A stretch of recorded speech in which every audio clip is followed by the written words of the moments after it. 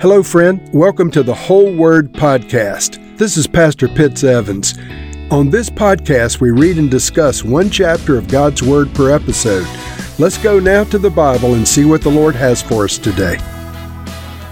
Reading from the New International Version of the Bible, Luke chapter 17. Jesus said to his disciples, "Things that cause people to stumble are bound to come, but woe to anyone through whom they come. It would be better for them to be thrown into the sea with a millstone tied around their neck than to cause one of these little ones to stumble. So watch yourselves. If your brother or sister sins against you, rebuke them, and if they repent, forgive them. Even if they sin against you 7 times in a day, and 7 times come back to you saying, 'I repent,' you must forgive them." The apostles said to the Lord, "Increase our faith." He replied, "If you have faith as small as a mustard seed, you can say to this mulberry tree, 'Be uprooted and planted in the sea,' and it will obey you. Now suppose one of you has a servant plowing or looking after the sheep. Will he say to the servant when he comes in from the field, 'Come now, sit down and eat'? Won't he rather say, 'Prepare my supper, get yourself ready, and wait on me while I eat and drink, and afterward you may eat and drink'? Will he thank the servant because he did what he was told to do? So you also, when you have done everything you were told to do, should say, 'We are unworthy servants, we've only done our duty.'" Now on his way to Jerusalem, Jesus traveled along the border between Samaria and Galilee. As he was going into a village, 10 men who had leprosy met him. They stood at a distance and called out in a loud voice, "Jesus, Master, have pity on us." When he saw them, he said, "Go show yourselves to the priests." And as they went, they were cleansed. One of them, when he saw he was healed, came back praising God in a loud voice. He threw himself at Jesus' feet and thanked him. And he was a Samaritan. Jesus asked, "Were not all 10 cleansed? Where are the other 9? Has no one returned to give praise to God except this foreigner?" Then he said to him, "Rise and go. Your faith has made you well." Once, on being asked by the Pharisees when the kingdom of God would come, Jesus replied, "The coming of the kingdom of God is not something that can be observed, nor will people say, 'Here it is,' or 'There it is,' because the kingdom of God is in your midst." Then he said to his disciples, "The time is coming when you will long to see one of the days of the Son of Man, but you will not see it. People will tell you, 'There he is,' or 'Here he is.' Do not go running after them, for the Son of Man in his day will be like the lightning, which flashes and lights up the sky from one end to the other. But first he must suffer many things and be rejected by this generation. Just as it was in the days of Noah, so also it will be in the days of the Son of Man.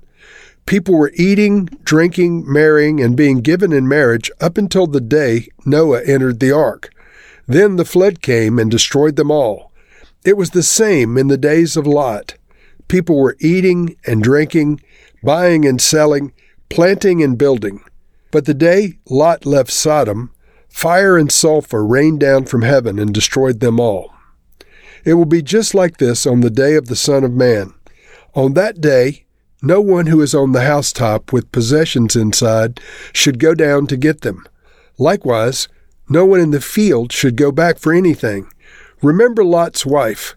Whoever tries to keep their life will lose it, and whoever loses their life will preserve it. I tell you, on that night 2 people will be left in one bed. One will be taken and the other left. 2 women will be grinding grain together. One will be taken and the other left." "Where, Lord?" they asked. He replied, "Where there is a dead body, there the vultures will gather." Jesus begins this chapter talking about things that cause people to stumble. And he goes on to mention forgiveness. He says, "So watch for yourselves. If your brother or sister sins against you, rebuke them, and if they repent, forgive them." And so this verse 3, rebuke them, what does that mean? It means tell them that they have sinned against you. explain to them what's transpired and explain how it makes you feel. And then if they repent, you are obligated before Christ to forgive them. And he goes on in verse 4 and says, even if they sin against you 7 times in one day, and 7 times come back to you saying, I repent, you must forgive them. Now, friends, this is a huge issue, not only in the church, but in the world. Unforgiveness has consequences, not for the person who doesn't receive forgiveness, but for the person that doesn't extend forgiveness. First, there are actually physical and emotional consequences of holding unforgiveness in your heart. When you have time, go and do a little internet search on unforgiveness and pain, especially unforgiveness and back pain. It's been linked to certain types of arthritis. Of course, not all back pain is a result of unforgiveness, and not all arthritis is a result of unforgiveness. But the point is, it can have physical consequences. As you're holding unforgiveness and bitterness in your heart towards someone, it can actually hurt you. It certainly won't hurt the person that you're holding the unforgiveness for, but it does have consequences for you. It's also been shown things like ulcers can be a result of anxiety, and unforgiveness is part of the cause of anxiety, or can be a cause of anxiety. So they're natural consequences, but more importantly, they're spiritual consequences. Jesus says, you must forgive them. These are the words of Christ. And when teaching on the Lord's Prayer, he says specifically, our Father who art in heaven, forgive us as we forgive those who sin against us. And so this idea of linking our forgiveness to our willingness to extend forgiveness is contained in the teachings of Christ, even in the Lord's Prayer. So it's a big deal. And then in verse 5, the apostles change the subject, and they say to the Lord, increase our faith. And his response is very puzzling at first glance, because he gives a little story about servants doing what they're supposed to do and then coming and saying, we're unfruitful servants, we're unworthy servants, we've only done our duty. In verse 9, he says, will he thank the servant because he did what he was told to do? So you also, when you've done everything you were told to do, should say, we are unworthy servants, we've only done our duty. So what's Jesus saying there? The request was, increase our faith. And he talks about being a servant and doing what you're told to do. I believe that Jesus is explaining a principle of the kingdom, that as we live by the precepts of Christ and the words of Scripture, our faith will increase as we apprehend the truths contained in the Word of God and we apply them to our daily lives. These things in and of themselves increase our trust in God and our faith in God and our faith in God's Word. So as we demonstrate our obedience to the words of Jesus and the words of the Scriptures, we are in fact extending our faith in the Lord, because we're living by those things we believe, and our faith is just naturally increased. Jesus, I believe, was saying that we're supposed to do these things as our duty. And in doing this, it's nothing special. We're just unworthy servants. We're doing what we're supposed to do. But in the course of living our lives in obedience to the Word of God, our faith will indeed increase. He gives another little story about some lepers who were healed. And 10 of them were healed, and only one of them came back. In verse 15, one of them, when he saw he was healed, came back, praising God in a loud voice. He threw himself at Jesus' feet and thanked him. He was a Samaritan, and Jesus asked, were not all 10 cleansed? Where are the other 9? Friends, this is another kingdom principle. Remember, this chapter started out talking about things that cause people to stumble. A lack of gratitude is a huge flaw in someone's character. And so in this case, 10 men were healed, and only one came back to thank Jesus for his healing. And Jesus' response was, where are the other 9? Friends, the thanksgiving window of heaven is always open. The Lord loves people full of gratitude. The complaint window of heaven is always closed. The Lord does not enjoy or entertain grumbling and complaining, but he responds well to thankful people who are full of gratitude. When I was in Bible school, my wife and I were in a financial position to help a number of young people that were struggling to pay their tuition. And so we helped a number of them, and there was one certain young man that we helped among the many. And years went by, and I forgot that we had helped the young man, until a certain day he came to me and thanked me profusely for helping him through Bible school. Now, this young man had become a very prominent person. If I were to name him, many of you might recognize his name. But what happened to all the others that we helped? None of them ever came back and said, "Thank you so much for helping me through school with my tuition money." See, it was our honor and our privilege to help all of them.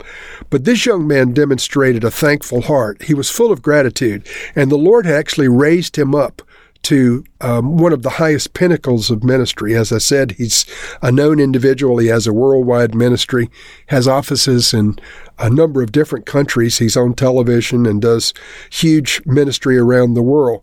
But I've often wondered if his heart of gratitude and his thankfulness, not only towards us, but towards others, was part of the key of the Lord being able to use him. You see, we helped many, but only the one came back and thanked us. Don't let the same be said of you, friends. When the Lord responds and is gracious to you, be thankful. Be full of gratitude towards the Lord on the various things of the Lord. And I'm reading from the Passion Translation, verse 33. All who are obsessed with being secure in life will lose it, including their lives. But those who let go of their lives and surrender them to me will discover true life. And so we're not supposed to be focused on this life. We're supposed to be focused on the kingdom of God. We're not supposed to be focused on our own needs and our own wants and our own desires. We're supposed to be focused on the needs and wants and desires of the king and the kingdom. You see, Jesus is a king, and he does have a kingdom, and we're subjects to the king. This life is about preparation to the next life. And so today, we need to be focused on the things of eternity and not on the things of this world. Lord, I pray first that we would be found with grateful hearts. Lord, I ask that we would be people of gratitude. We are grateful, Lord. I'm grateful having this opportunity to speak to people. I'm grateful for Jesus. I'm grateful for your influence in my life. So, Lord, let us be first and foremost people of gratitude. But also, Lord, let us be people who are quick to forgive others. Lord, you're quick to forgive us. May we be quick to forgive others when they sin against us. And Lord, may we willingly submit our lives in all things and surrender them to you so that we will find true life here and forever. In Jesus' name, amen.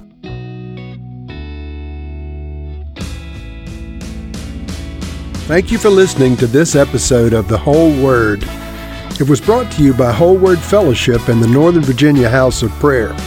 If you were encouraged, please share our podcast with your friends.